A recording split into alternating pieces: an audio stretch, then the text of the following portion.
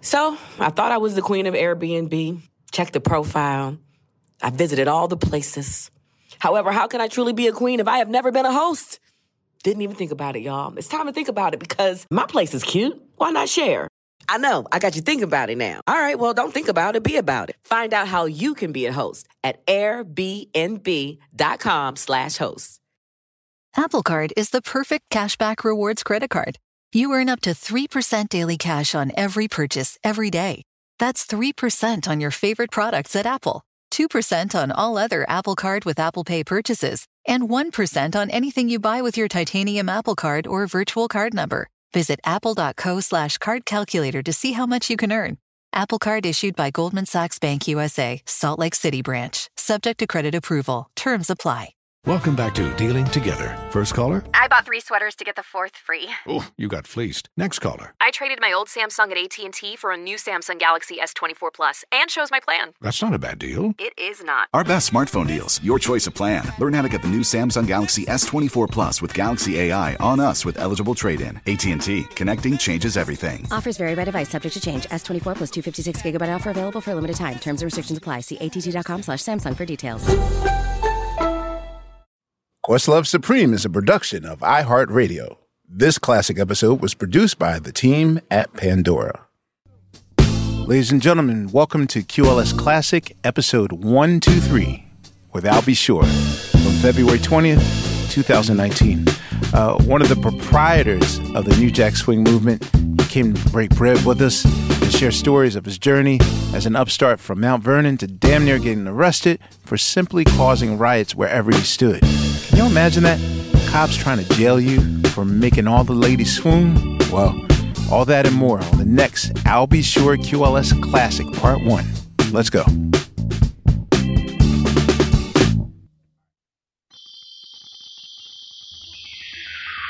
Suprema roll call. Suprema roll call. Suprema roll call. Suprema roll call. Turn up the fader. Yeah. Right now, not later. Yeah. Questlove is chilling. Yeah. With a Sony innovator. Roll call. Suprema roll call. Can I do it? Suprema. I do it. Suprema roll call. My name is Fonte. Yeah. Everybody don't laugh. Yeah. Cause I came to watch you. Yeah. Take a bath. Suprema roll call. Suprema roll call. My name is Sugar. Yeah. The record shows. Yeah. I took the blows. Yeah. And did it my way. Suprema roll call. Deep cut. Suprema roll call. Boss Bill is here. Yeah. For another QLS show. Yeah. Don't want your girl turned out. Yeah. Better tell her hit the road. Roll call. Suprema. Suprema roll call. Suprema roll call. It's like Ian. Yeah. And worry no more. Yeah. Oh my fucking God. Yeah. It's I'll Be Sure. Roll call. That was actually a rhythm. Suprema roll call. Suprema roll call. Questlove. Yeah. His name? Yeah. Crazy Drugs. Yeah. Is his game. Roll call. Suprema. Show's over. Suprema roll call. Suprema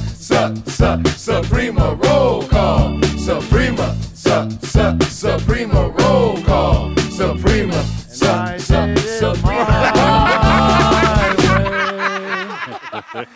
Yo, man, like, if I believed in picking up phones and answering machines, that would be my outgoing.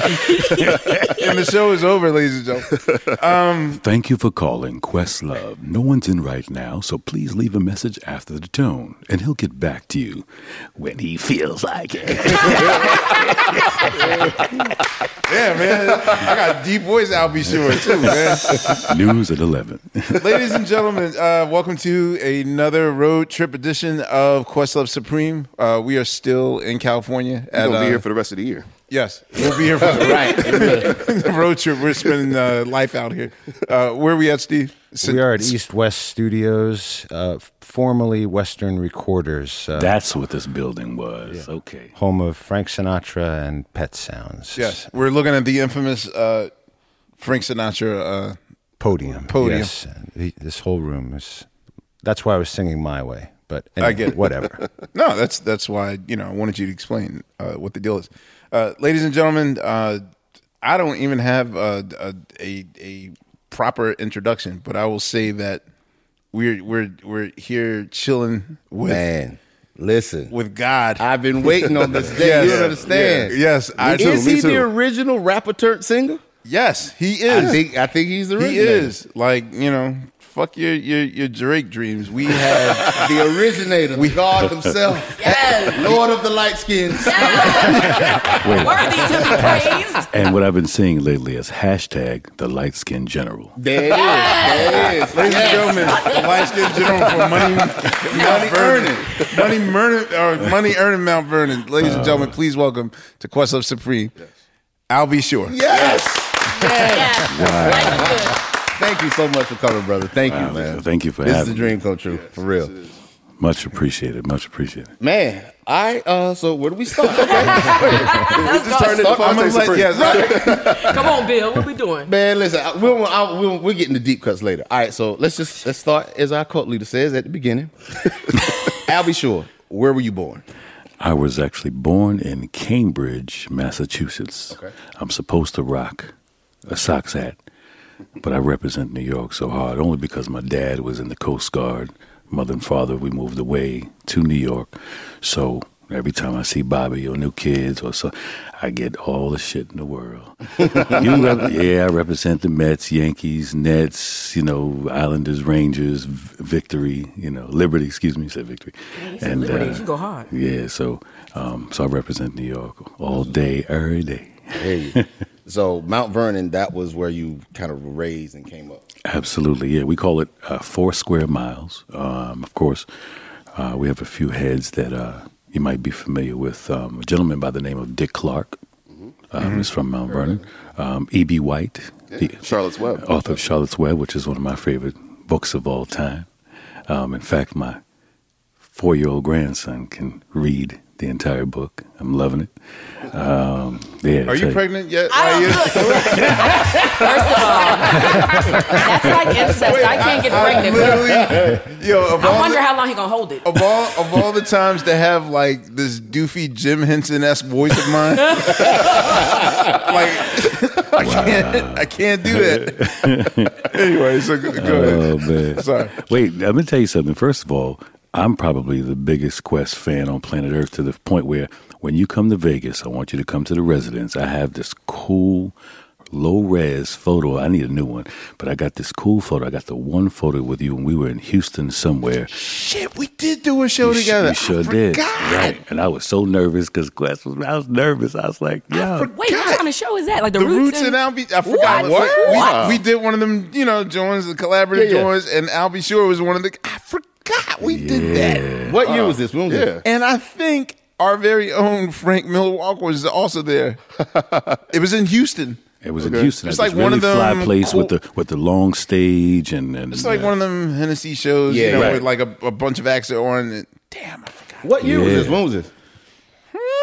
2004. Okay, we could afford a backdrop back then, so maybe it's like 2005, 2006. It had to be, yeah. But, it was way before Fallon, so. And I know it was after the Towers because I always mark things by the Towers phone. So it was after Towers, so it had to be like 2004 or 5. 2005. Yeah, I forgot we did that. Yeah. That was exciting. But anyway, the point was I have this really cool photo, but I had a whack ass phone back then. Oh, that's right. I've said there was no high res, there was no HD. It was just DH or DL. We can update it. We can update it. Yeah. We can definitely update it. So when did you move to New York? So as a kid, I lived partly in New Jersey as well. So in a place called Leonia, New Jersey. That's the place where you heard the mayor complaining because everybody was going through the streets of Leonia to get to the city, and all that craziness that was going on with the bridge and all that, with the mayor, with the governor. Oh, your boy, okay. Yeah, so for the most part, grew up in the streets on the south side of Money Earner, Mount Vernon. We call it 4 square miles. We have, like I said, a few heads you may have heard of course, the most prominent for myself. In fact, we even... obviously, Denzel Washington is from Mount Vernon as well. Stephanie Mills. Did not know that. Stephanie Mills. In fact, I was so excited. I just did a show with Stephanie at the Indiana Black Expo, and we were talking about how... Wait, there's still Black Expos? Black Expo still going on. Right. Wait. In fact, we did one in Philly, too. We did in your city. We just did it at the convention center. And, so... I forgot all about Indiana Black Expo. What people didn't know is, how everybody was saying, is Michael, was he cake or what? And I'm like, nah, Michael was gangster. Michael and Stephanie Mills used to date.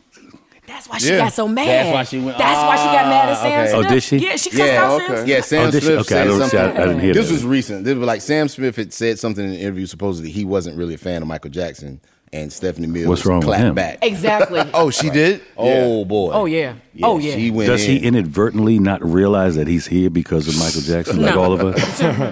Okay. But for the most part, I had no idea as a youngster when I was riding my little BMX bicycle around that Michael Jackson was in Mount Vernon. I'd have probably lost my mind. It's a beautiful place. Just my best friend growing up in high school, Eddie F., DJ Eddie F., big shout out to Eddie.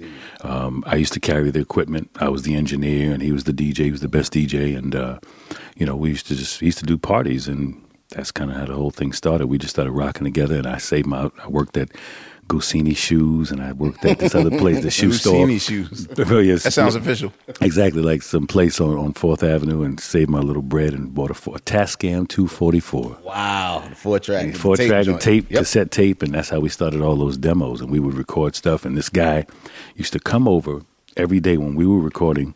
He would get on the turntables and practice, and he was, scratching and scratching, and he started getting really, really good. His name is Pete Rock. I can't. It was amazing. Yeah. Wow. And then Hev played on the football team with me, and so we decided to cut a demo. What position did you play? Quarterback. You was QB. Okay. QB. And then, so I remember I picked up, this is a fun story. I don't think I've told this one. So we're in the basement. There's this thing for the youngsters called the Yellow Pages. and so I reached over to the Yellow Pages, and we had just finished working on some demos. We cut a demo on Hev called "It's a Party, Y'all." That's the first. It was just it was a rolling 909 with a beat, and him. "It's a Party, Y'all," and he was just spitting Mount Vernon verses, and but it was so fly. So I pick up the phone, I call, I look in the Yellow Pages, and I found a place called Def Jam. Mm-hmm. So I said, okay, that sounds familiar. I call a few times, okay, great. All right, great. Okay, great. So I kept being consistent. I called. So the guy finally picks up, and I'm having this dialogue with him, and I said, may I speak to Russell Simmons, please? I have this new group called Heavy D and the Boys from Money Earner, Mount Vernon, and the dude was like, yo, you mean the Fat Boys? I was like, no. I said, Heavy D and the Boys from Money. He said, oh, you mean y'all bougie niggas up in the Bronx? That's what he said. Right? So, y'all the polished. Y'all ain't really ghetto. Y'all polished. I'm like, no, trust me. I said, you don't understand. I said, but this is something very different. I said, this is something special. I think this young man is a star. So we had gone through our whole process without knowing that, that we maybe would know what we would know. So we just played it off. So the key to it is dream it to fruition. So we just got on the phone, and I stayed consistent, and I kept asking him. I said, listen, let me talk to Russell Simmons. I want to get him this music. Okay, well, send us another cassette. I call him back. He answered the phone. Sir, I'd really like to talk to Russell Simmons. Who is this? My name's Andre Harrell. I want to talk to Russell Simmons. So that's how the whole thing started. And then at that point, Andre and Russell were, not necessarily parting ways, but creatively, because Andre wanted to kind of go into that commercial. Russell obviously had militant hip hop, Public, just Beastie Boys. He had that on lock. That was his system. And Andre kind of wanted to be, he wanted to be Jekyll and Hyde. He wanted to be R&B rap. Right. And and at that point, myself and Eddie were, essentially the glue that kind of started that whole thing with him. And he just was a brilliant visionary of putting the collective pieces together to kind of start this whole movement called Uptown. And what we did was I called him Baby Berry Gordy, and he would call me Baby Quincy Jones. Wow. And it was such an amazing time, even though we didn't really understand what it would turn into. It was more, we would pattern ourselves to be more of a boutique version of what Motown represented. So the artists would all work together. You know, it would be a hall when we've got our first offices in Brooklyn, and it would be a hallway, and everybody would. And then he put me on the train. He told me to go sit with this guy named Teddy Riley and go sit in the projects here. This is his address. And I knocked on the door, and I sat there for a year, and just Teddy taught me to program. It was a Korg DDD-1. He had the tape over it, though. And, and to all, the mono, half a millisecond sample. And so he was recording, he was programming all that right there. We do like 10 songs a day. And Teddy Riley actually just announced at, I think, South by Southwest that Al B. Shore is officially the 4th member of Guy. Wow. Because that's me singing on the You song. Call Me Crazy, right? Yeah. So we did so many demos together. When we started cutting Night and Day and Off on Your Own Girl, and then I would work on, If I'm Not Your Lover, You Can Call Me Crazy. And it was just nonstop. And so under the tutelage of this young cat who just would make the drum machine break your neck, it was just so amazing. He's like Questlove with fingers on a drum machine. He's nice like that. He's nice like that. It's like I've never seen someone, like obviously when Quest, he's on his kit. It's something magical in terms of just the rhythm and just it's magical. Because he's probably got every nation under a groove, for lack of better terms. What were your folks doing at the time? Were they supportive of your music? Like, what did your folks do? Well, my dad, he's at Cornell. He's head of nuclear medicine, so he's doing that. My mother was managing a dental office. Preacher, selling insurance. They were divorced when I was 4, so it was me and Mom Dukes, making it happen. She kept her foot way in my esophagus, to make sure, because I wanted to run the streets. I thought I was going to be a hustler, because that's when I saw that's my car, on the corner. I wanted that, but I was like 14, so I would just get involved with situations, and if I came home with a brand new pair of Pumas or some Adidas, where'd you get them at? Oh no, snatch. Wow, she just take them? Snatch the curly afro, pull me out the door, and I was so grateful that she snatched me up every time like something would go left, because then I had this respectful fear of, oh boy, let me keep it semi in the lane where I'm supposed to be, and make sure I at least do my homework and do what I got to do. And it's taught me somewhat of a responsibility for the most part. But was it just you? You have brothers or sisters? Well, I have 3 sisters, but after marriage and so on and so forth. But it was just me and Mom. And so you're the youngest? Yeah. Wow. So my sister Amber is the youngest now, but which is through marriage. Okay. So, but yes, it was amazing just in terms of she just gave me a schedule. I would come home. On the refrigerator, there would be a loose leaf piece of paper. 3:15, take off your school clothes. 3:20, start your math. So every day, and it was just a schedule. It was like Sergeant Mom, and she's a little 5'2" thing, but she swings a hard part. I remember one time she tried to swing on me one day because I was with this kid named Charlie Pepitone, and he had given me some marijuana or something, or some sort of oregano, I thought it was. and my mother, and I got home, and my mother found it in my pocket, and I went. This is the crazy part. I come walking down the hill from school, and I see, and this is the only time when you see your father's car sitting there in the afternoon. Oh no! And I was like, and he had, hold up, okay, Quest. He had the Datsun wood. Folk like the long with the wood grain on the side. Oh man! And you can't mistake that one. So I'm walking in and I'm like, "What's going on here?" And he was like, "Sit down." And that's all my father had to say. And I'm like, "Listen, sir, and what's this? Oh, it's not mine. Mm-hmm. Okay, great. Whose is it?" So I had to confess, but I didn't know what it was because I didn't know anything about that at that point. I was just, but apparently the guy's father, he was, back in the day, and then that's when I started I wanted to be a hustler because you got nice things and not a lot of work until I had to switch it up and realize I enjoy putting in the work. So. Gotcha. So starting off, were you rapping first, like when you were Eddie F or cutting stuff? Like what was your role? Okay, so initially I wanted to be a rapper, and so my favorite rapper was Slick Rick.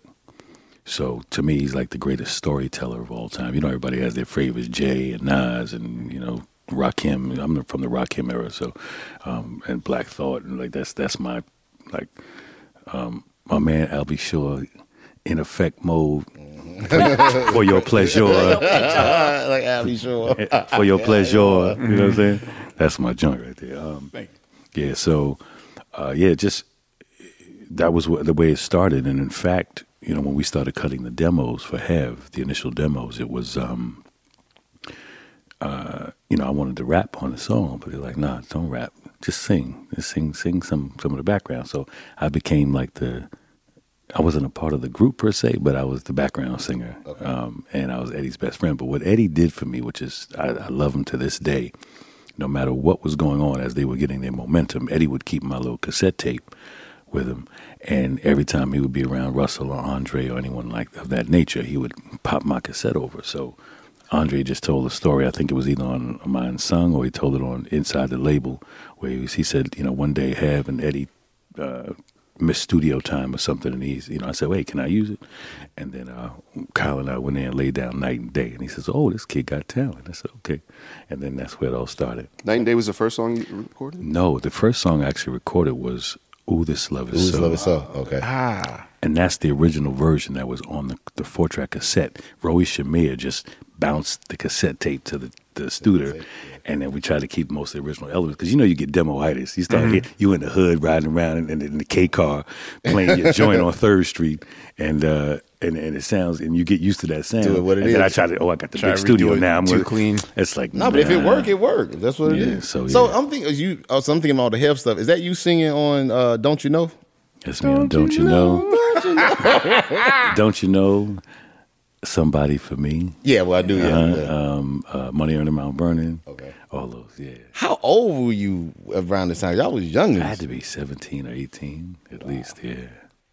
Wow. And like with your singing, was it something like your parents sing? I wasn't a singer. My father played piano and my mother managed a dental office, but that was, I wasn't really a singer or anything, but I was a stylist, what you call a stylist, meaning I understood structure, because I studied, song structure and things of that nature. I didn't know that I was going to be doing that, but I went to Center for Media Arts over at NYU to study engineering. Oh, so wow. Eddie and I, right after high school, I really wanted to be an engineer, because I was into frequency and sound. I'm a little bit of I'm a cornball in terms of, I'm into, like now, which I love everything related to analytics and just understanding a digital footprint of where you are as an artist and just trends and things of that nature. So that's what I truly enjoy as well. That's what's up. When y'all did the first, so you did Night and Day, you and Kyle. First off, talk about Kyle, man, because nobody knows, Kyle West. Kyle West. Where is Kyle West? When you heard Kyle West break it down, where's Kyle West? You knew some fire was about to happen. About to be broke. It's about to get real. Kyle broke West it all the way down. Like when you heard that, nigga, it's about to get real. What's funny, yeah, like Kyle West break it down. But yeah, no, Kyle. In fact, we just embarked and started on the new album, which will be called. I figured I was trying to think of all these slick names, and I was like, nah, you know what? Let me just drive in my lane. It's In Effect Mode 2.018. There you go. In Effect Mode 2.018. That's all it is, because I'm just driving in my lane. I'm not trying to be anybody else, dude. I'm just trying to continue with my signature. Well, no, it's like,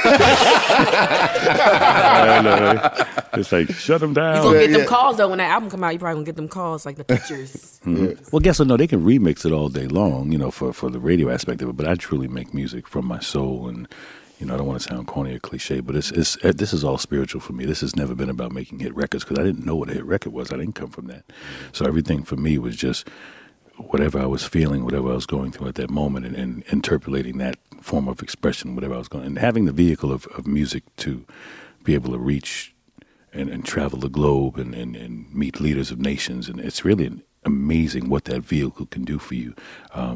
Because I didn't realize, but my mother told me all my life, listen, you're a citizen of the world. I want you to become a citizen of the world. And I didn't know to take it seriously. I didn't know I was going to be in Japan and Germany and, all over the world and making a joyful noise. That's a blessing. Anybody who thinks that's not a blessing, UPS is hiring. So you and Kyle, from the time y'all made Night and Day, how did it get from there to you signing with Warner? Well, wait, was that. it before that? Well, I have a semi-question before that. What was a Sony Innovator, and was it a real thing? Like, even before I heard you, I kept hearing on like Lee Bailey's Radio Scope, Sony Innovator. I'll be sure, Sony Innovator. And then, I like read Billboard and Sony Innovator, I'll be sure. And da-da-da-da. What the hell is a Sony? What was a Sony Innovator? Okay, Sony Innovator was Sony Corporation of America were looking for new signed and unsigned artists who were innovative musically. They had 3 judges. I think it was, Tom Joyner, Deborah Crable from Ebony Just Showcase, and someone else. They broke it down. Apparently, they broke it down to a field of 51 cassette tapes. The final judges were Herbie Hancock and Quincy Jones. And Quincy Jones chose Albie Shore's tape. On that particular tape, I think I had Who This Love Is So, Night and Day, and like Off On Your Own Girl on it or something, but just the demo versions. Wow. So this is even before the album came out? Yeah, this is before the album came out. And in fact, Benny Medina's assistant, Karen Jones, is the one who submitted me for the contest. And she's the one who put the exclamation point on my name. She kept saying. Wow. Okay. So then, that particular campaign, kind of gave us that signature in addition to co-signing by, that dude who did that Thriller thing. So imagine, that was what a blessing. And then, we started to rock together, and became my big brother, and then I learned so much from him. Imagine being one of his children. When you're crawling around the living room and it's Deepak Chopra and it's Oprah and it's so imagine what those young people would learn just in terms of philosophies from around the globe. It's truly, truly amazing. Just when you're around Quincy, just shut up. Yeah, that's what we learned. We learned. Yeah, we learned. And just let them talk. I have hours and Keep hours. Keep your shoes on too. Yeah. He was all on these feet. Wait. Did he ask you? The famous question? Wait. What? What's your gumbo? No. What's your gumbo? What is that? You have to ask him when he sees you. He was all on her toes. Oh, those toes, man. I like those toes, man. You still got cute toes? Yo, I showed him a picture of me when us together when I was like 6. He was like, "Did you have those toes then?" That's what I just asked you. Like, she had the cutest little toes. I used to play with the toes. Wait, no. In the kitchen. We would sit her up. She would sit her on the table. And Deanna, she'd be making some food. And literally, you pull her toe. Where you going? What are you doing? So you knew Laia when she was a kid. When she was, yeah. See, Laia trying to make our I knew you when I was 13. Like trying to make me sound like I'm like we weren't. Because you had to be 9 or 10. You know what? Yes, I was like, that is correct, Al. I thought you were trying to go back further. further. It's cool to be knowing Albie Shore when you was like 6, but I gotta feel like FBI is waiting for me outside because I knew you when you was 13. Me and you met as like friends. Me and him met as like my godmother's friend. You know what I mean? Like he was an elder of sorts. So, but me and you, it was like, let's go. Never mind. But you keep throwing the word 13 in my face like 13 and good 13. Yeah, like he was 20, I was 13. You was 18. Oh no, this is not sounding good. So back to Al. Exactly. I'm so sorry. Please let's get that Al. Please. This is going so wrong. Please let's get that Al. Oh my God. Good boy. So he was there for like IM's first year. Yeah. Yeah. Was it the first? Were you there for the first year? Yeah, no, I was there when Deanna made it up, sitting in the kitchen, a little breakfast nook that was in there with the windows and stuff. When she came up with the whole concept. Damn. The International Association. You didn't let me in the house until like 19 years later. You went to the house? No, I still was a kid. I don't know the he ain't have enough sauce at the beginning. But you was an intern at the International Association. Deanna allowed me to like set up chairs. Yes. Okay, so give the listeners what is this? Deanna Williams, who is my godmother, she founded she's the mother of Black Music Month. She created that. She's a media coach. You see her on Unsung all the time. But she also created one of the first music conferences called I Am, which was the International Association of African American Music. And every year she would bring people together and have Head rap Jack the Rapper. Yeah. Gotcha. Well, not really head rap. Boho Jack the Rapper. She had Whitney Houston and the New Edition, and she like Jack the Head Rapper. Yeah, but when you go to IM, you know you're gonna be there safe. Yeah, Right. no, you definitely be there. And then, It's not you don't know what's going to happen to you. what's crazy is I always tell our story through that because I was like, when I first went, you were an intern, and then you slowly kind of rose up through I Am. Like you did the showcase, and then you did the tribute to Jazzy Jeff. But it was like I worked my way up years through. up. Yeah. Wow. And I still didn't get to see what the inside of the house looks like. Sorry. But a very significant part of who Deanna Williams is as well is she is the amazing, amazing mom of Mr. Kenny Gamble's children as well, and which is Philadelphia International and kind of the blueprint of what we're all doing, in terms of just that soul, true soul, just in your gut, in your soul, music, spiritual, church. She is the subject of a lot of those songs. Absolutely. Listen, Black representation is essential. If I hadn't seen and heard certain Black women in radio, I wouldn't be in radio. Women like Robin Breeden, Candy Shannon, Michelle Wright, Deanna Williams. Women owning radio stations like Kathy Hughes. Listen, the next generation of influential Black voices can be found on NPR's new collection, Black Stories, Black Truths. Black Stories, Black Truths is a celebration of Blackness from NPR. Each of NPR's Black voices are as distinct, varied, and nuanced as the Black experience itself. Word. In the Black Stories, Black Truths collection, you'll hear stories of joy, resilience, empowerment, and creating world-shifting things out of struggle. Each episode is a living account about what it means to be Black today, told from a unique Black perspective. From Bobby Shmurda to The Wire, Michelle Obama to reparations. There's no limit to the range of Black Stories, Black Truths. Black perspectives haven't always been centered in the telling of America's story. Now, they are the story. In NPR's Black Stories, Black Truths, you'll find a collection of some of NPR's best podcast episodes celebrating the Black experience. Hear a feed of episodes from across NPR's podcasts that center Black voices.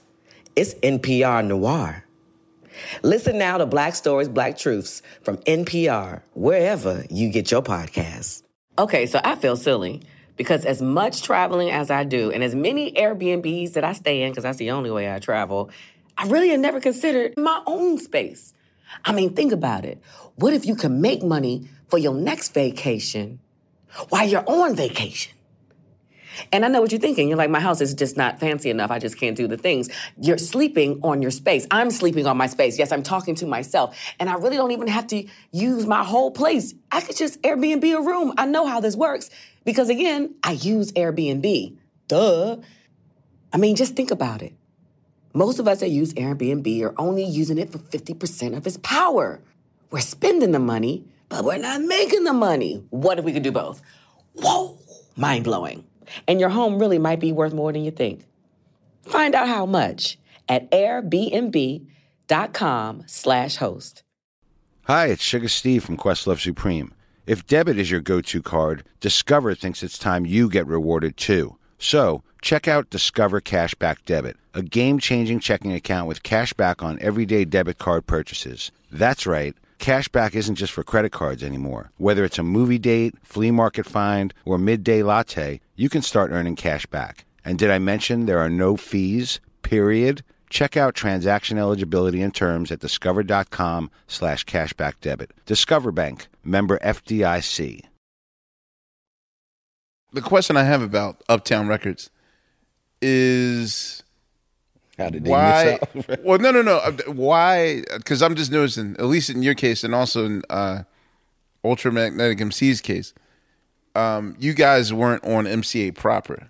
So how did you wind up on Warner Brothers through Uptown as opposed to? Great question, Quest. Great question. So I remember when they were doing the initial deal, Andre was dealing with, I think, either Mike Halley or maybe it was Ernie Singleton was there at the time, which actually lives in Vegas near me as well, too. So, okay, who was our guy over at, Ernie Singleton, Timmy Regisford, that entire conglomerate of executives, Mike Halley. I think they brought a group over. Remember the Uptowns kicking it. So they were all the rappers, and they had all the rappers. So I wasn't necessarily included in that. And then to be honest with you, which I think this is a good thing, that I just think they didn't want to sign me.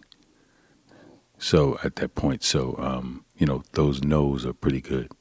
You know, it's more of a motivator than anything else. You know, and they didn't want. And this is after hearing Night and Day. I don't know what they heard. I kind of at that point I was more like just rocking with Teddy, and you know I was under the tutelage of Teddy and just sitting there every day in Teddy's studio learning, you know, programming and song arrangement and structure, and just, you know, I was honing in on those skills.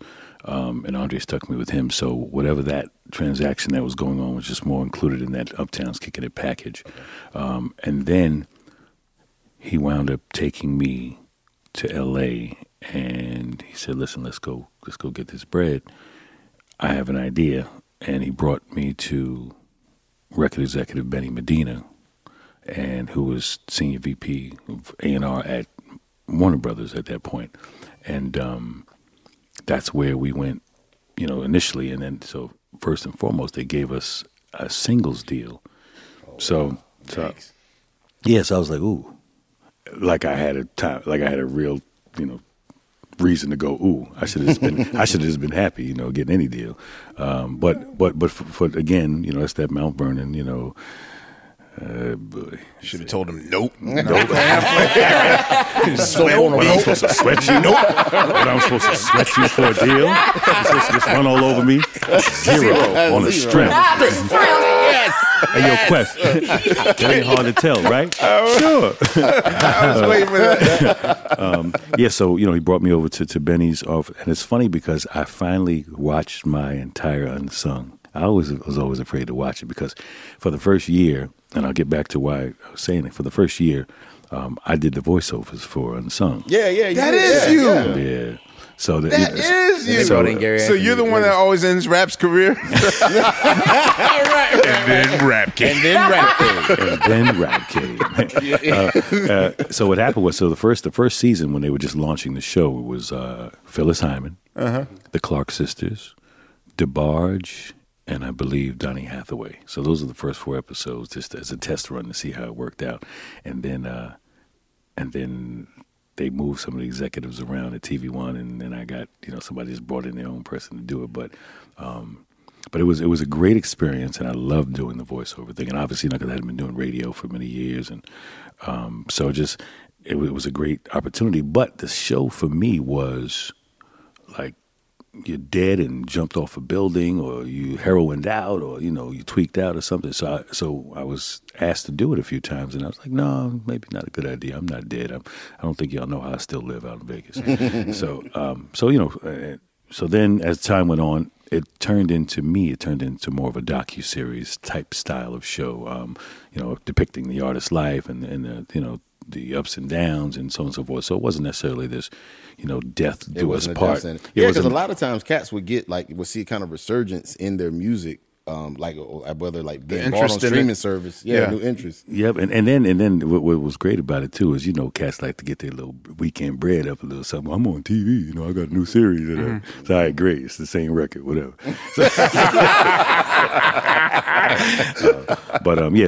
So I enjoyed it as well, and then at that point I tasted a little bit in terms of like production. So I've always wanted to direct, and so I had an opportunity to executive producer on the Jamie Foxx HBO special, I Might Need Security. So I started doing little things like that, and I said, listen, this is something. And again, the Quincy thing is, look, Albie, you know, there's a point in your life when there's anything available to do, you just do it, you know, and just make it happen, you know. So he was just always honing in on that, don't be one-dimensional aspect. And I just wanted to experience that, but I really, really liked that. And then we started working on, like, I think I was working on, Clint Eastwood was working on a new network called the Back Nine Network, which is a competition to the Golf Channel. And so I was in that aspect of it. You know, I'm always trying to do that. I love ancillary revenue streams. So it's not about, you know, it's not flatware. Flatware. Is that your next thing, flatware? More on that later. Okay. Okay. But, no, and you understand, and very specifically as an artist with a very strong brand, very significantly, there's a market out there to, you know, that is truly interested in what your brand has to offer, whether it's toothpaste or whether it's a drum pad or anything, popcorn. Yeah, but anything. Yes, all that flatware. Yeah. Nah, that's the George Foreman grill. Think about it. You think about it. There's a generation who has no idea he can punch your lights out. Right. All they know is fish, mighty good sandwich, chicken, mighty good burgers. Sandwich. Right. And how cute is he? Look at that man with the bald head. Ain't he cute? He can sell. He's so lovely. Nope. They don't know George was a beast. Paws on your ass. George will move your esophagus. Shoot. He does. He does inventors.com too, or whatever that's called. Oh, absolutely. Yeah. And what's significant, and this is something I would tell any of these new artists, very specifically with Invent Help. Invent Help, yeah. Call Invent Help. That's it. My friends at Invent Help. Friends at Invent Help, yeah. And very specifically, what I would suggest to some of the newer artists out there who, obviously, the record industry is defunct in terms of the way it used to be. So, obviously, it's mostly social media driven. Like if there's a major role, Spielberg has a major role, obviously. If Justin Bieber and Tom Cruise, Justin Bieber just might get the role because he's going to guarantee them foreign. He's going to guarantee them number one at the box office. Now, maybe Tom Cruise may be, a more accomplished and a better actor, but right now it's about the shareholders. So right now, if you're a new artist and you're coming in with a following and you have a significant social media following and you've generated, your personal grind has generated millions of followers, you can, for the most part, write your own ticket. And basically, they just want you to do all the work for them before they sign. There you go. But the key to it is if you do come with that as part of your arsenal or your portfolio, make sure that you do what's called Arnold Palmer business. And with the way Arnold Palmer does business is the same significance of like how Shaquille does and so on and so forth. Instead of endorsing a brand, okay, let me get this bread here, give me, it's great, here, give me 10 million, so on and so forth. No, that's cool. Give me that 10 stack, but also I need an equity stake. Equity. In addition to, I need to be a part of the exit strategy of this company. So when it goes public, we're in the money. No. Diddy killed that with Ciroc. Well, there you go. And what's funny, that was my first meeting with Ciroc in Chicago with Diageo brand liquors, and I remember that when they offered me that deal. I guess somebody better got it. Come on, I'm proud because from Mount Vernon. Come on, straight up money. I am so proud. People don't realize. Let's set the record straight right now. I am so proud of Dude in terms of, first of all, being from the streets of Mount Vernon and it's come up. And it's funny because I used to always, that's what I told Kim. I used to tell Kimberly, I said, well, Kimberlina, that's my baby. Hi, Kim. I miss you, Kim. I do. So, beautiful babies. Beautiful babies. No. First, that was my sweetheart. That was, I moved her from Columbus, Georgia, and I put her in a nice apartment with my sister up in Riverdale. Tell the history, Al. Yes. Oh, yes. Actually, I just started writing the book, too. So. Okay. There's a book? Yeah, it's called From Mount Vernon to the Moon and Back. So I'm looking for a publisher eventually, and my life story as well. Because, Bobby's is coming out. This Bobby Brown's is coming out. Your story. Jesus Christ. We'll talk about it, too. Wait, because it's so much more than just... the guy who made, it's just funny because the curly light-skinned dude who made Night and Day, it's only listen, I have to say that my introduction to you was sort of semi-backwards because I have a cousin that you might have went out with or something on a date, whatever. You may know her in the biblical sense. Exactly. But I was told, she told me that you would regularly get accosted by police, like threatened for just walking down the block. Yeah. Like just to walk down the block would cause such a commotion that they were like, we will arrest you if you continue to walk in this mall. I got arrested on Virginia Beach. Yo! Wait a minute. I don't want to drop her name now. Hey! Got it. Got it. Quest, I got it. What happened was, so I didn't even understand the magnitude of what was transpiring at that point. So so back in the, I remember I just got $1 over lunch money, and I had to go get that new Maxima with the rims on it. Right? So me and my boys, we got in the Maxima. we drove down, because the big thing was spring break, either Howard homecoming or whatever. Not even that we were really old enough at that point, but we would just want to be in the mix. So that's where the girls are. So we would.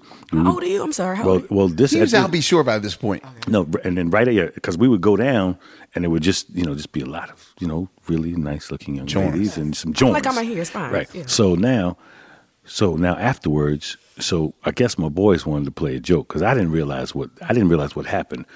Let's rewind slightly. Let's go to Madison Square Garden. There was a tournament going on, and I believe it was like either McDonald's or something going on. And my cousin Akbar said, "Hey, let's go to this thing. The radio station there is promote this thing." So I don't know how we got tickets, but he got tickets, and we went there.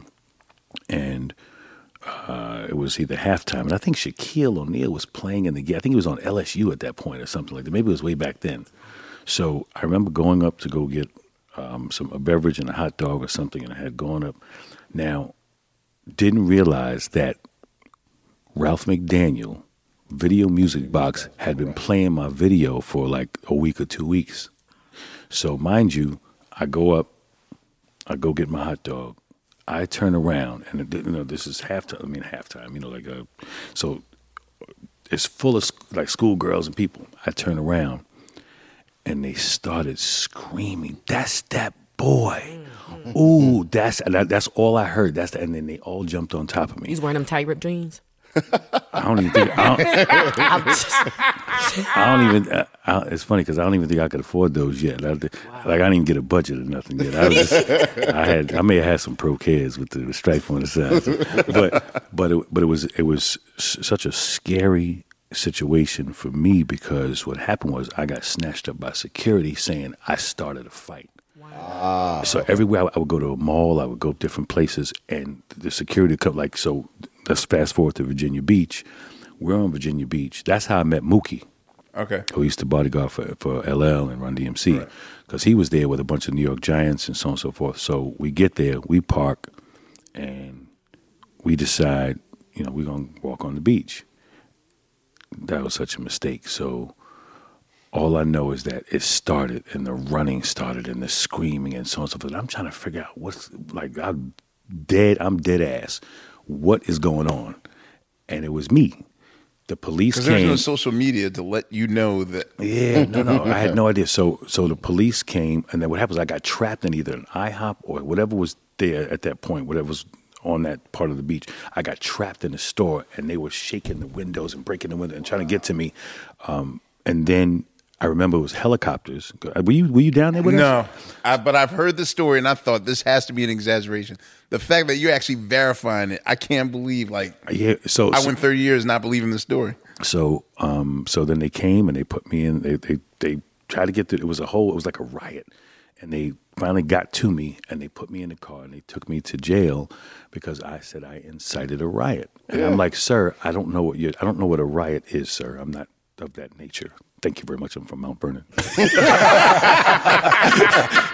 So they couldn't comprehend that you were a celebrity, and right. I guess it's weird to say that. Like, guys, I'm sort of a big deal, or like. Yeah, but it's in Virginia though. I ain't have no control over it. But Virginia's a different beast. Yeah, but hold on. But BET was everywhere. So Video Soul and BET and the Music Box. And what color were the arresting officers? That's what I'm saying.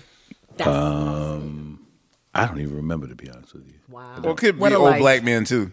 Yeah, right. Robin Harris. Blue is blue. Sometimes blue is blue. But the point was that they were actually right in doing what they were doing because they didn't know. All they know is that whatever I did started literally they broke all the windows in the gas station. This is women. This is some dudes too. Excuse me. Yeah. And what was crazy? So once we started seeing that happen, so I remember. I think it's funny. Andre tells the story. I'll get you the clip. Andre tells the story, and because I went to the office, to the Uptown office, and I said, and this is when we got an office on 57th Street, and I said, Dre, come with me. And he says, what? I said, just come with me. Just come walk down the street with me. I want to show you something. He's like, okay. So we go and we go outside. We're walking. It turns into a slow jog. It turns into people screaming from buses, from this, and I'm like, I'm trying to figure out, and I look at it like this. Now, as you know, from a child, I don't have a vein bone in my body, so I'm just trying to figure out, how do we market this? Yes. I didn't know back then, but that's what my thought process. Because even when I would go to Warner Brothers, I remember trying to make sure I educated some of the staff there as it related to. I would see a commercial, and I would see, I want some candy. Give me some of that. Oh, this? I can't. You know what's funny? No, because I thought you had some sweets in there. Because you okay? No, No, don't play with me. I got some almond M&Ms. I don't play them games. You need a sweet. You know what? No, I can't have any. You know why? Because I just lost 80 pounds. Yes. And the way I did it was I cut out sugar, rice, bread, pasta, and I don't drink soda anymore. So, and then all the other stuff I did because I guess I could. We getting it right here. I'm giving it to Quest right now because I never talk about this because that's why you don't see me all over reality shows playing myself except for one. But what I did was I really just decided just to take this seriously. I was turning 50, and all the stuff I was supposed to do as a black man in terms of, colonoscopy, all this stuff, there's a rule book. Okay, you're a black man, so you need to do this, and let them put the camera here. I'm like, at least buy me some flowers, damn. and it's a big pain in the butt. So, Literally. but you have, yeah, exactly, right? But you have to, something you're supposed to do. And so I waited until I was turning 50 to do it. So I took off like 6 months, and then they went in with the cameras, colonoscopy, EUK, LMNOP, whatever it was, just everything. So we went in, looked, checked on XYZ, and then, whatever, we'll just say whatever they saw. I said, listen, whatever I don't need after 50, just take it out. Just leave my heart, and we good. So I went through that process and went in there and said, listen, I need my health. I'm dealing with diabetes type 2. My grandson, the most important, I don't even want to get all emotional right now because my grandson is everything. That's my little dude right there. So he came over to me and said, Pop-Pops, because you can't call me grandfather. Like, yeah, it's Pop-Pops. And he says, Pop-Pops, that's you like Santa Claus. He's saying, you're going to bring me gifts and everything, right? So when he said that to me and I looked at him, I was like, from the mouth of babes. And I was like, wow. And I said, and for me, because what's crazy, and I've never said this before, but the weight gain and all the other stuff was me running from that sexy shit. Because I wasn't happy with that, because I'm straight New York street cat from Mount Vernon. Don't let the love songs fool you. I'm still that straight from Mount Vernon, like this, and I'm just Al Brown, just that's how I grew up. So all that putting me in that category and in that lane, I've even always been uncomfortable with being a celebrity. Like everywhere I go, it's like 1988, and I'm truly. So you hated that at the time, like after a while, it lost its luster, and people just I was just scared. Right, I was scared to go anywhere and do anything without security. You never technically enjoyed it. It sounds like you. The closest thing is funny because Dre would say it all the time. He said, "This is the closest thing to Michael Jackson he's ever seen." He said, as much as we've been ever, it's like I had Elvis, and then I guess that's quoting him on the on Unsung, and it was like I said, but this gave me an opportunity to have my vehicle of expression, which is my music, reach the masses and the planet and so on and so forth. And I have my little niche. Now, mind you, I'm not Michael Jackson. I'm not Tom Cruise. Most cats gas themselves and they think they're too big. And it's like, no, I know where Al B. Shore is, and I know my sweet spot in terms of my core audience, and I focus on them. I don't try to go too outside of it. But what I do is I love all types of music. So that's why I enjoy working with David Bowie, Robert Palmer, Rod Stewart, Al Green. You know what I'm saying? So because that's what I listened to on AM radio growing up as a kid in my back of my father's Cutlass Supreme. He would have on CBS radio. So I'm listening to the Eagles. I'm listening to Journey. I'm listening to Chicago. I'm listening to all an eclectic version of what music is. So there was no color to it for me. So that's why I love, like, one of my favorite artists on the planet is Sting, which I love. Can I ask a question since you mentioned that? Yes, sir. Do you remember the first record you ever purchased? Your very first record? It had to be a Jackson 5 record. It had to be, or a Stevie Wonder record. Maybe it was It could have been. Well, you know what? Wait a minute. It might have been a Patti LaBelle record. And let me tell you why. Because the record player, whatever my mother was playing on the record players was something. So I would do rehearsals in the living room, and I would. But see, I remember I got a whooping because I used to try to take everything apart. I thought I was an engineer, so I would take the record player apart. I would take the TV apart. My mother would come in, and the TV would be apart. You know, like, don't take the Cutlass Supreme apart, man. Yeah, right. Man, I remember that too. So eventually, you had to realize that you needed an entourage just to protect you and protect you from the public. Because I mean, I can imagine, and what you mentioned about like just not wanting to be known for just like the pretty boy of the moment, that stuff, and that you're a real artist and that thing. I know that grows old quick fast. It really does, absolutely. Yeah, exactly. I was about to say D has the same story, and you know, like looking. It always seems like the grass is greener on the other side, because I was just like, yo, man, like, at the snap of a finger, you could be Prince Hakeem. Right. In a second. And the Roy Peters is clean. Right.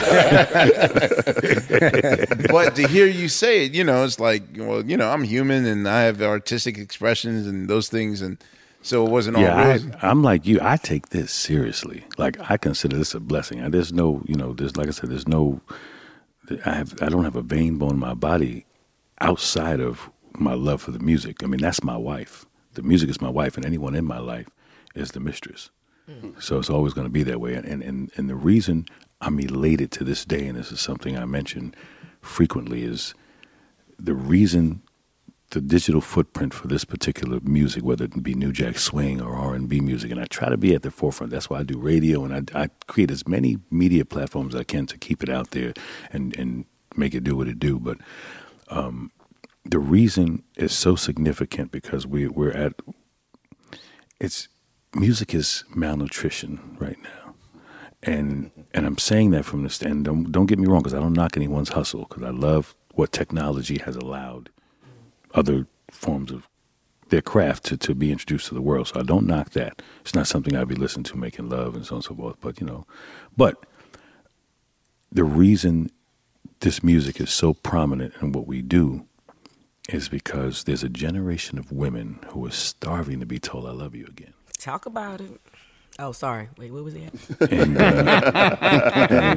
And very significantly. Thank you. Go ahead. Thank you very much. There's a generation of women who are starving to be told I love you again, so they gravitate towards this music, whether it don't even have to be me, whether it's Albie Shore, Bobby Brown, Earth, Wind, and Fire. Let's even go there. Let's go. The organic feeling,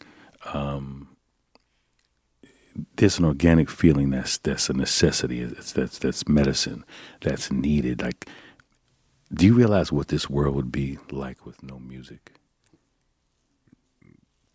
See? Wouldn't be here. I'm about to say, in this room, we'd all be kind of fucked. And outside of just the where it creates continuity as it relates to my way out of the hood, and so that's not it. It's so much more. I mean, obviously, for a generation that has access now, you know, it can turn miracles for you, but you have to take it seriously as something. You can't take it for granted or take advantage of it. It's a woman. Same thing I would tell my sons about a woman. If you don't love her, leave her alone. Uh-oh. Damn, that's like several questions just came from that last statement. But okay, just ask one. Go ahead. Actually, I want to get to the music, because I think it should be noted that with In Effect Mode, literally and I had to look it up, with the exception of Naturally Mine, all them shits was and Just a Taste of Lovin', literally, I mean, it was borderline neck and neck with Thriller. Yep. With every song was, and even if not officially a single, like Philly radio even played the Kill Me Softly and Ooh This Love Is So, like album cuts. The stuff we didn't Rescue release. Me. Yeah, right, exactly. Through the label. Yeah. So how do you feel as though you've gotten your just dessert? I mean, just as far as like the acknowledgement that this album with 7 known, I say hits, the line between single and filler. How important it is, and how do you feel about the tag for New Jack Swing? It's the New Jack Swing pioneer is sort of. Do you shrug it off? Do you feel it dates you or just under? Well, no. I appreciate it because New Jack Swing. First of all, let's give the just due where it's due. Teddy Riley, Theodore, is the inventor of New Jack Swing. He took what he was influenced by. I mean, people don't realize Teddy did Dougie Fresh the Show. Obviously you guys would know it here, but that's one of the first swing records. But the phrase, the term was coined by a gentleman by the name of Barry Michael Cooper, who was the contributor to all of those cult classic movies of the 90s, 80s, New Jack Swing, New Jack City, Jason's Lyric, Above the Rim, all of those classic cult films. And in fact, he's the one that I reach out to. We keep in touch frequently and dialogue about what this means, so much to the point where he endorsed me. He just finished doing Spike Lee's on Netflix.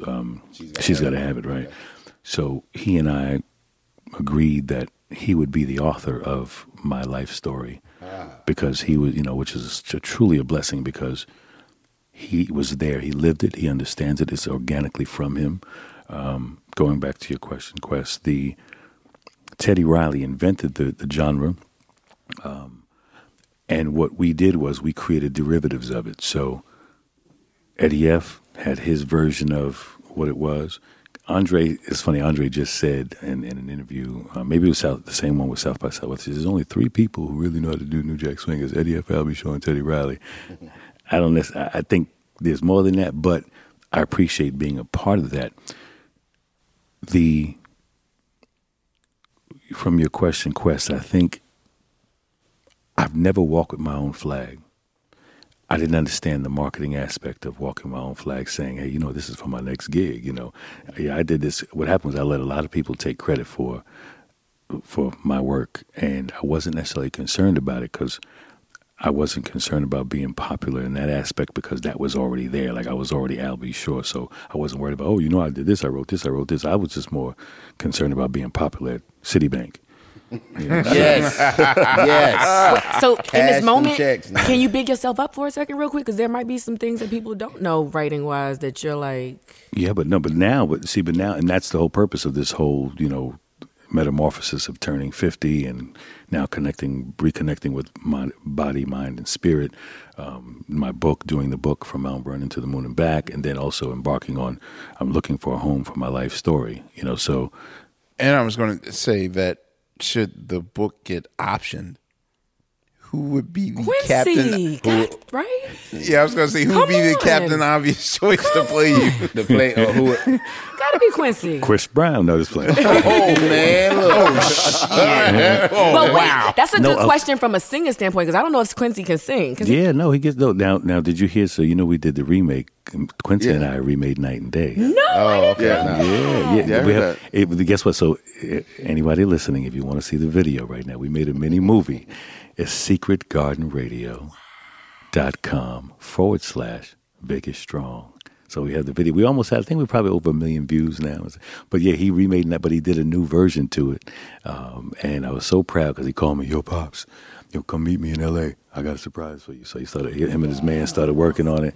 And so I came in and I said, okay, just leave me alone here. Let me just get it together. So I took all the stems and I added the flip, and I put all the backgrounds on it, and then so we had fun. It was an amazing time because this is something that I've told my young man. I said, listen, take Pop's catalog and use it as a springboard. Do you, but you utilize this.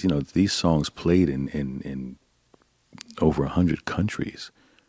People who may not even have English as their first language, but they can recite.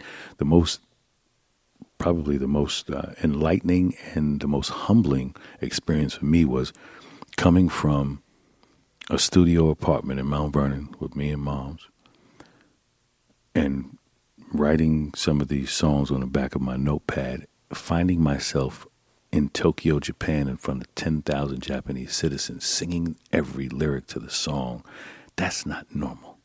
What's normal about that? How does that work? How does that happen? Was just in my room trying to do New Edition steps, playing the record player. And so now all of a sudden I'm in front of 10,000 Japanese citizens singing every word. And then when you would finish, they wouldn't clap. They would look at you. Politely. So I was like, what'd I do wrong? But they were being polite.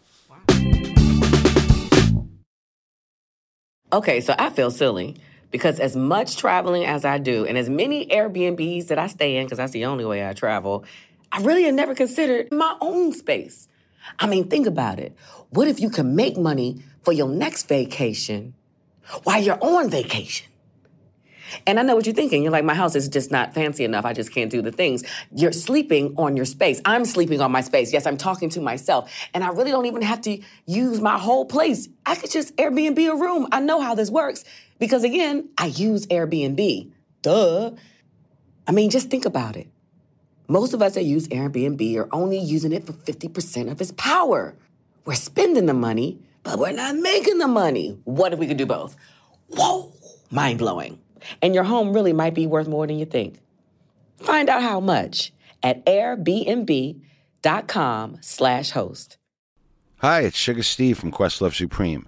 If debit is your go-to card, Discover thinks it's time you get rewarded too. So, check out Discover Cashback Debit, a game-changing checking account with cash back on everyday debit card purchases. That's right. Cashback isn't just for credit cards anymore. Whether it's a movie date, flea market find, or midday latte, you can start earning cash back. And did I mention there are no fees, period? Check out transaction eligibility and terms at discover.com/cashbackdebit. Discover Bank, member FDIC.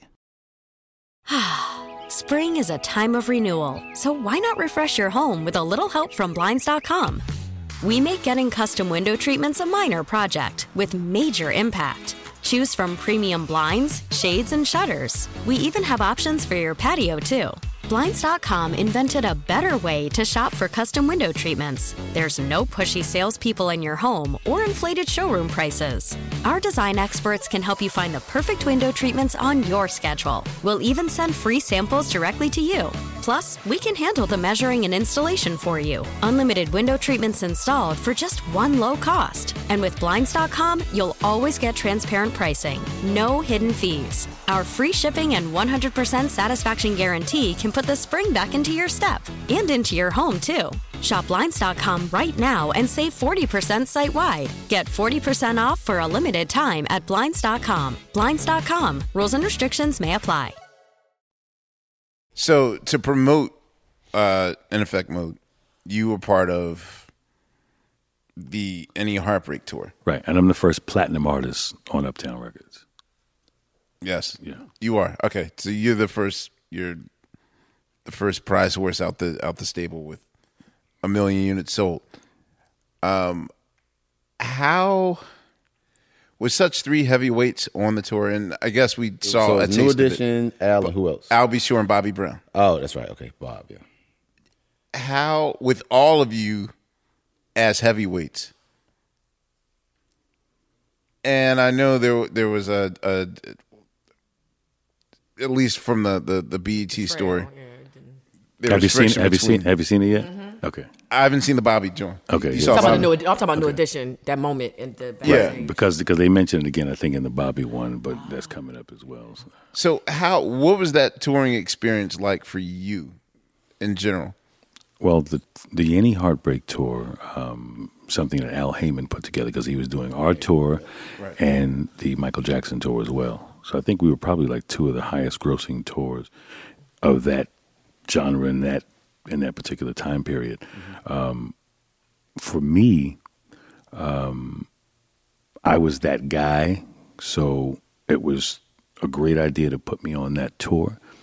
Did I know I was that guy? I had no idea because I'm just the biggest Bobby Brown fan on planet Earth and New Edition. So I grew up wanting to be the sixth member of New Edition. So, but there was that Mount Vernon Mount Vernon-ish, whatever was going on in me that said, all right, I'm in here, so let's do it. Let's do it. So was I intimidated? A part of me was intimidated because I'm like, man, this is Bobby Brown in New Edition. And then I had to say, and I'm Al B. Sure. Yeah. Because I had to keep saying it to myself again and again because I didn't believe it. So literally, I had to psych myself up because I'm seeing, imagine I'm coming from the studio apartment, singing in a mirror, trying to rehearse, doing whatever. And Madison Square Garden, 4 nights in a row, 25,000 people. I'm scared to death, to be honest with you. But I'm in autopilot because this is what I've always wanted to do. So my philosophy now is when I talk to these young people, I say, look, if you want to get hit by the train, you got to be on the train tracks. And if you stay ready, you don't have to get ready. So that's all I did was rehearse. Now, mind you, I wasn't Luther Vandross or even Johnny Gill or Stevie Wonder. So I was more of a stylist in terms of, song structure and melody because everything is something Quincy said to me many years ago that it always stuck. And then when I'm creating, melody is something that doesn't have a science or a technique to it. It comes straight from God's mouth to your ears, and so there's a philosophy behind it that's not. Can you repeat that again? That's a rather notable quote. Melody is something that doesn't have a science or a technique to it. It comes straight from God to your ears and through your lips, and and I've always remembered that. So that's why everything, if you listen to any of the songs I've ever done, I've never focused on a commercial hit per se, but I've focused on trying to make a 4-minute movie. The peaks and valleys, the excitement, the sadness, the happiness. I tried to encompass every emotion, even like when I was working on Jodeci. What I would do is I made them sing. That's why if you listen to the first album, I recorded and engineered that whole first album along with the guys and along with Mick Guzowski and maybe 2 of the other engineers, but handcrafted that entire, that was my, and Quest, you would understand this in producing a project, like besides maybe in effect mode, along with the help of Teddy Riley and Eddie and just the conglomerate of our little clique, that was my thriller. So every producer has that, Jodeci album. Right, yeah. So people don't realize. Yeah, I wrote "Forever My Lady." Nobody know. I know. Right, so "Forever My Lady," and part of "Come and Talk to Me," "Stay," all that. If you listen to "Stay," "Stay" is just a slow version of "Night and Day." So, oh shit! Ow. Yeah. So what happened was how that came about. I was on tour, on the Any Heartbreak tour, where obviously when people don't realize also Charlie Mack, big shout out to Charlie. Charlie Mack was actually the founder of Boyz II Men. Michael got him on tour, and it was that type of thing. But I was so busy being Al B. Sure on tour that I ran into them, I think, either in the Carolinas or Virginia. They came, and at that point, my security guards were Big West and Suge Knight. So they were my security guys. Damn, you got a book. Wait. That just came out of nowhere. Hang on. What? So we went around. Suge Marion Knight was under your voice. That's little brother. He basically we went around the world together, and so they came and they sang for me. I think it was some hotel. Maybe it was Virginia because we had already gone through Charlotte at that point and Greensboro, whatever. And so I sent them to go to New York. So they got in their little white car and no money, just got Andre, these cats, da-da-da-da. Then I went on BET and told Donnie, and which I'll send you that clip as well so y'all have it. But we went on, and I started telling him, I said, Jodeci. And he was like, who? I said, Joe. I said, what's a combination of the fellas' names? JoJo, Devontae, Casey, and Dalvin, and he's like, Jodeci? So I remember that, and so when people forget, I think there's a disease called selective amnesia. Mm-hmm. Oh, those people forget. Just sometimes. No, I'm not saying necessarily the group per se, but just, the point is that now I'm enjoying the aspect of reveal. at this point in my life at 50 years old where, I'm so interested in now finally telling, because I know where all the bodies are buried. It was me, myself, Andre, Eddie F., Teddy, that core group, and I don't want to leave anyone out because it was everybody, Dave Hall, it's so significant, the producers and so on and so forth. And it was like a boutique version of Motown. Yeah. Can you? Neville Hodge. And then Neville Hodge, that's him on Somebody for Me. He was incredible. In fact, Neville Hodge, myself and this girl named Lisa Lewis were in a singing group before the whole Heavy D thing. This was back in like 9th grade and 10th grade. So he was the keyboard player and I was a songwriter and singer, and Lisa was a singer as well. Can you talk a little bit too about like Christopher Williams? Because I just remember it was a time when y'all seemed to have a certain relationship, and since it was the whole Uptown thing, and I remember seeing y'all together and the ruckus that happened when that would happen as well. Yeah, Christopher. In fact, we just finished filming his Unsung. Oh wow! Okay. And there's a reveal on the show about because everybody asks you are separate people. Exactly. Exactly. It's not LaToya and Michael. Right. Just two light-skinned curly hair cats. Y'all like real opposite too, because Chris is like, he always said that you were, like you said, you were into your art. He was like, I would have his tea, he'd be ready. He was like, I would just go smoke a blunt, be ready to go. Mm-hmm. But again, that's only because that cat can sing a parking ticket. Like to this day, I don't care what he does. He's just one of those really gifted singers with that big old Luther Vandross, Teddy Pendergrass, type of voice. And I had to work a little harder. But the point is that the biggest mistake, and I think I talk about this in Unsung, the biggest mistake that they made with Christopher, because he was so talented, his team, his ancillary team, I guess, I don't even want to say on the Uptown side of it, instead of them trying to chase and knock down Al B. Sure, which was already, was a big bulldozer. Like, you're not going to stop that. You're not going to stop that machine just because he is considered a bigger singer or, a better vocalist and so on and so forth. You're not going to stop the machine because it's the whole package. So focus and stay on his lane. And what they were trying to do was trying to, like, even the album covers, they're duplicating my, private times. Like, and it's like, for him, and it was like, okay, how do we bulldoze over Al B. Sure instead of, let's just, like, I'm maybe it's just the old school in me. If I see somebody that may be competition, I'm going to approach you and I'm going to say, how can we get some money together? I'm not going to try to, come on. Two heads are better than one. Let's, So, and I was a Christopher fan, and that's my man, 50 grand. You know what I'm saying? So, he's from the Co-op. I'm from Mount Vernon. We rock together.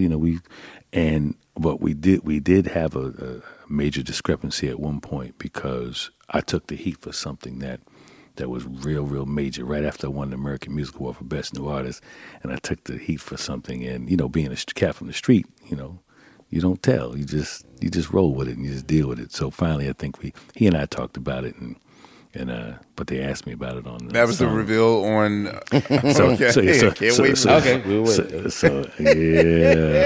Yeah. Wait, I want to push it along a little bit. This is a question I always wanted to know. Oh, well, actually, no. You already set in motion that your palette was wide open for different types of genres. I always wanted to know, was it Benny Medina's idea for you to do Hotel California? No, it was actually, that was yours. That was my idea. Yeah, okay, yeah. You already revealed that you were listening to the pop shit. Yeah, so I was riding my bike around the neighborhood, and this kid next door. So I had this little. It was like the Little Rascals. So my little neighborhood. It was, I was the black kid. I had these two twins named Darmish and Nimish. They were the Indian kids. Then this kid named Anthony was the Italian kid. Then Brendan Feely was the Irish kid. And we used to all ride our bikes together. So it was like a little melting pot. But, in Mount Vernon? No, and this was actually in Jersey when I was younger. And we would stick the radio on the window and we would play those songs. And then he used to scare us. This kid used to scare us about the Hotel California song. It says, this is about drugs and a haunted house. Yeah, it was a spooky song when you were a kid. So it was a spooky song as kids. But I always remember the song. And then it was just one of the songs I remember. So I just wanted to remake it. In fact, no, the reason I remade I think it was Killing Me Softly. The reason I redid the Killing Me Softly song was because I was trying to do Natural High, and I didn't understand the lyrics. Natural High by Bloodstone? By Bloodstone, and I didn't understand the lyrics, so we just scrapped it and said, let's do Killing Me Softly. That was just one day, just random.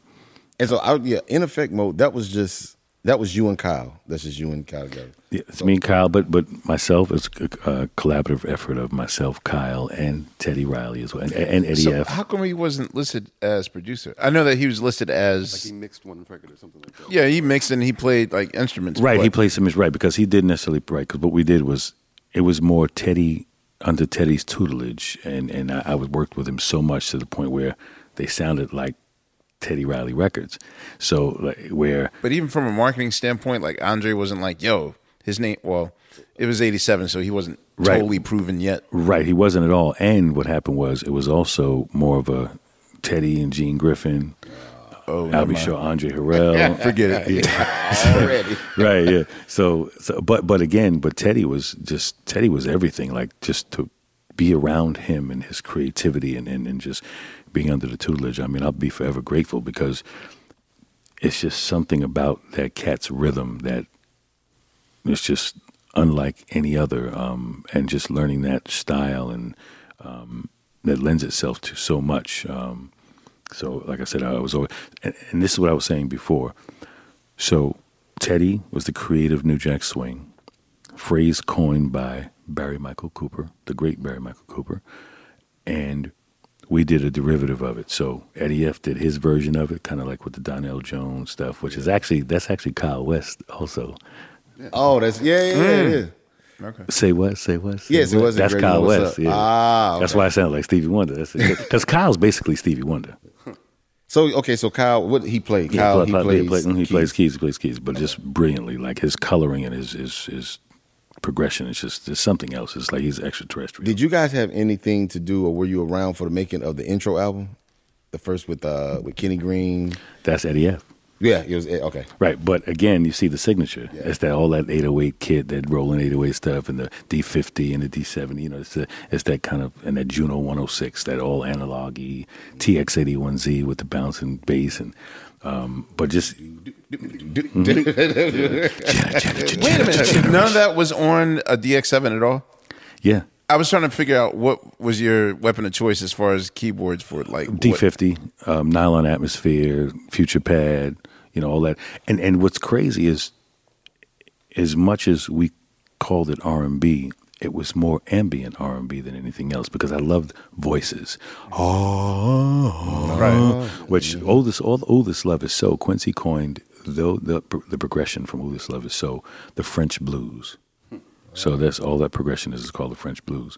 Now, mind you, the genre now, and this is something that I'm about to launch at albyshaw.net, which is going to be the derivative of what New Jack Swing represented, because Teddy, like I said, is the king of New Jack Swing and the inventor. Eddie had his version of it, and then Kyle and I had another version of it, which now we coin New Jack Sexy. So it's New Jack Swing, which is Teddy. Kyle and I are New Jack Sexy, and Eddie is like kind of a, you know, like his version. But Eddie had a real slick, you know, production as well. It's like it was a great launching pad in terms of bringing the streets to Wall Street. How long did it take y'all to record In Effect Mode? I want to say maybe 3 months. Okay. 3 months or so. And it only sped up because after sitting around Teddy for so long, Teddy would do records in 12 minutes. Right. Teddy would do a record, bridge, chorus, and he'd say, okay, go ahead, get the pen and write. And then, you know, Timmy Gatlin. And so absolutely. I was going to ask, do you ever think that there will be, I mean, I'm not going to ask the obvious concert question, but it is the time of reuniting. Do you think there'll ever be a project, a documentary, a something that will bring these people back together from like the whole New Jack Swing movement? I think probably the most important, outside of, you know, selfishly me wanting to do the Albie Shaw story, right. Because that encompasses so much more than just Albie Shaw.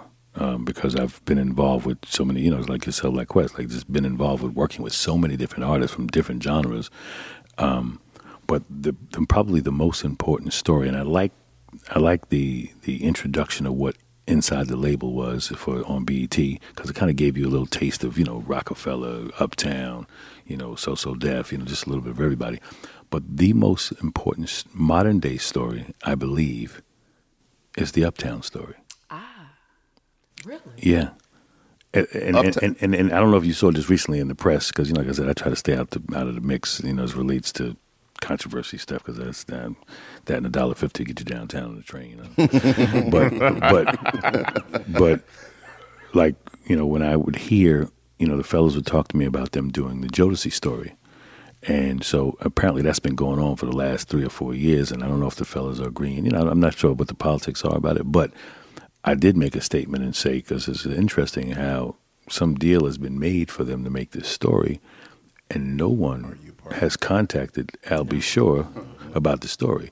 Now, mind you, and that's just my new version of me, because normally, because normally I just tell the story. I said, it's cool. No, I'm glad you're speaking up. So what was the role? So with you being so involved in Forever My Lady, what was Devontae's? Oh, no, Devontae's brilliant. Let me tell you, that cat, he's the second coming to Teddy Riley, for lack of better terms, but meaning for Devontae was an extremely talented musician that plays several instruments.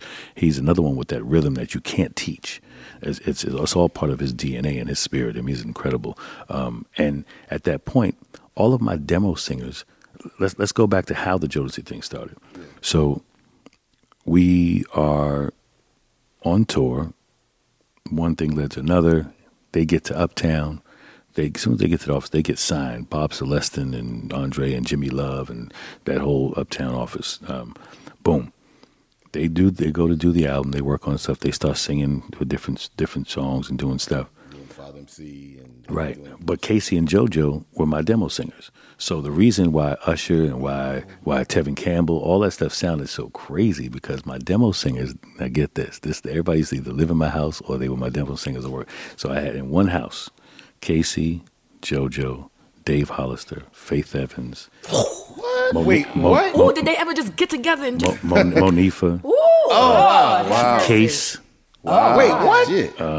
How big is his house? Anthony Hamilton. What? Oh, I had a comp. I gotta put some respect on this. Hang on. Rewind and come back again. And what's really nice, in fact, big shout out, congratulations to my little sister, and Faith and Stevie J. So they met at my house, because everybody and Kimora Lee Simmons, did I say that? No, not in a disrespectful way. I know. Yeah. She was another one who was going to figure it out. Like she was she was friends, she dated, a family member, so on and so forth. But she was around in the mix all the time. But you could just tell she's going to be something special. Like she's creative and all those things. Obviously, she's gorgeous, beautiful lady. The whole thing. Great businesswoman. And right. So she turned it into something. So I'm really, really, absolutely gorgeous. Yeah, and I'm very proud to see where she's taking it. But yeah, so those singers, everyone, and more, and like I said, Stevie. So I built an ADAT studio up there with all those Mackie boards and stuff, and I had it up. So we used to do. So it's like Camp Shore. Yeah. It was short time recordings. That's what it was. Okay. So it was so much fun. So you had Martin Lawrence, you had Chris Rock, because I gave Chris his first job. Chris used to open up for me on tour. So. I forgot to ask. Wait, we got to ask, because Chris mentioned. All right, so Chris has this hilarious story about the first time that Bobby gave you a copy of Don't Be Cruel, the album. And he says, it just froze you.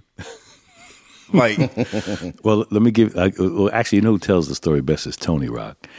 Tony told me the story just recently again, because he was in Vegas just recently. And so he says, man, I remember the first time. He says, you in the studio and my brother was with you, and, he didn't have a car. So you drove him to Brooklyn in your white M3. You just got the white M3. So you drove him all the way to Brooklyn. You drove him home, and he came inside, and it was my mother, they were sitting around or whatever. He says, yo, Al B. Shore just dropped me off outside. And then Tony was like, get the fuck. He said, you lying. So he came outside. He said, oh shit, Al B. Shore sitting outside in the car with a car full of girls. You got to hear Tony tell us. It's the funniest thing in the world.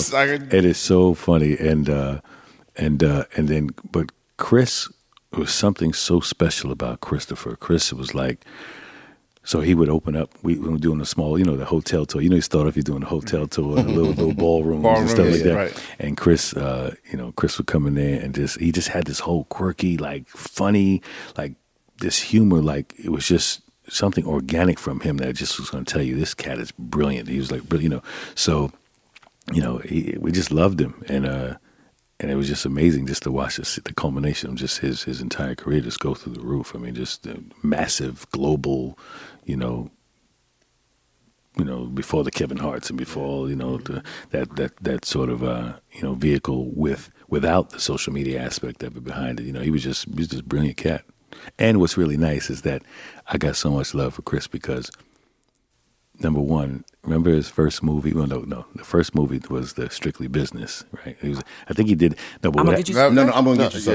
So the one real Strictly Business was Halle Berry. Halle Berry. That's who the song Natalie's about. Yeah. Because the movie was originally called. In fact, I still have the tattoo, Halle's tattoo on my arm. So, wow. I come to watch you take a bath.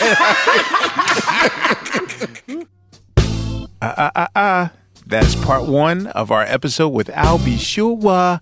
Just stay tuned for part two. Coming up next time, QLS Classic, Al B. Sure, crazier stories. We promise. See y'all. Questlove Supreme is a production of iHeartRadio. This classic episode was produced by the team at Pandora. For more podcasts from iHeartRadio, visit the iHeartRadio app, Apple Podcasts, or wherever you listen to your favorite shows. Hi, it's Sugar Steve from Questlove Supreme. If debit is your go-to card, Discover thinks it's time you get rewarded too. So, check out Discover Cashback Debit, a game-changing checking account with cash back on everyday debit card purchases. That's right, cashback isn't just for credit cards anymore. Whether it's a movie date, flea market find, or midday latte, you can start earning cash back. And did I mention there are no fees, period? Check out transaction eligibility and terms at discover.com/cashbackdebit. Discover Bank, member FDIC.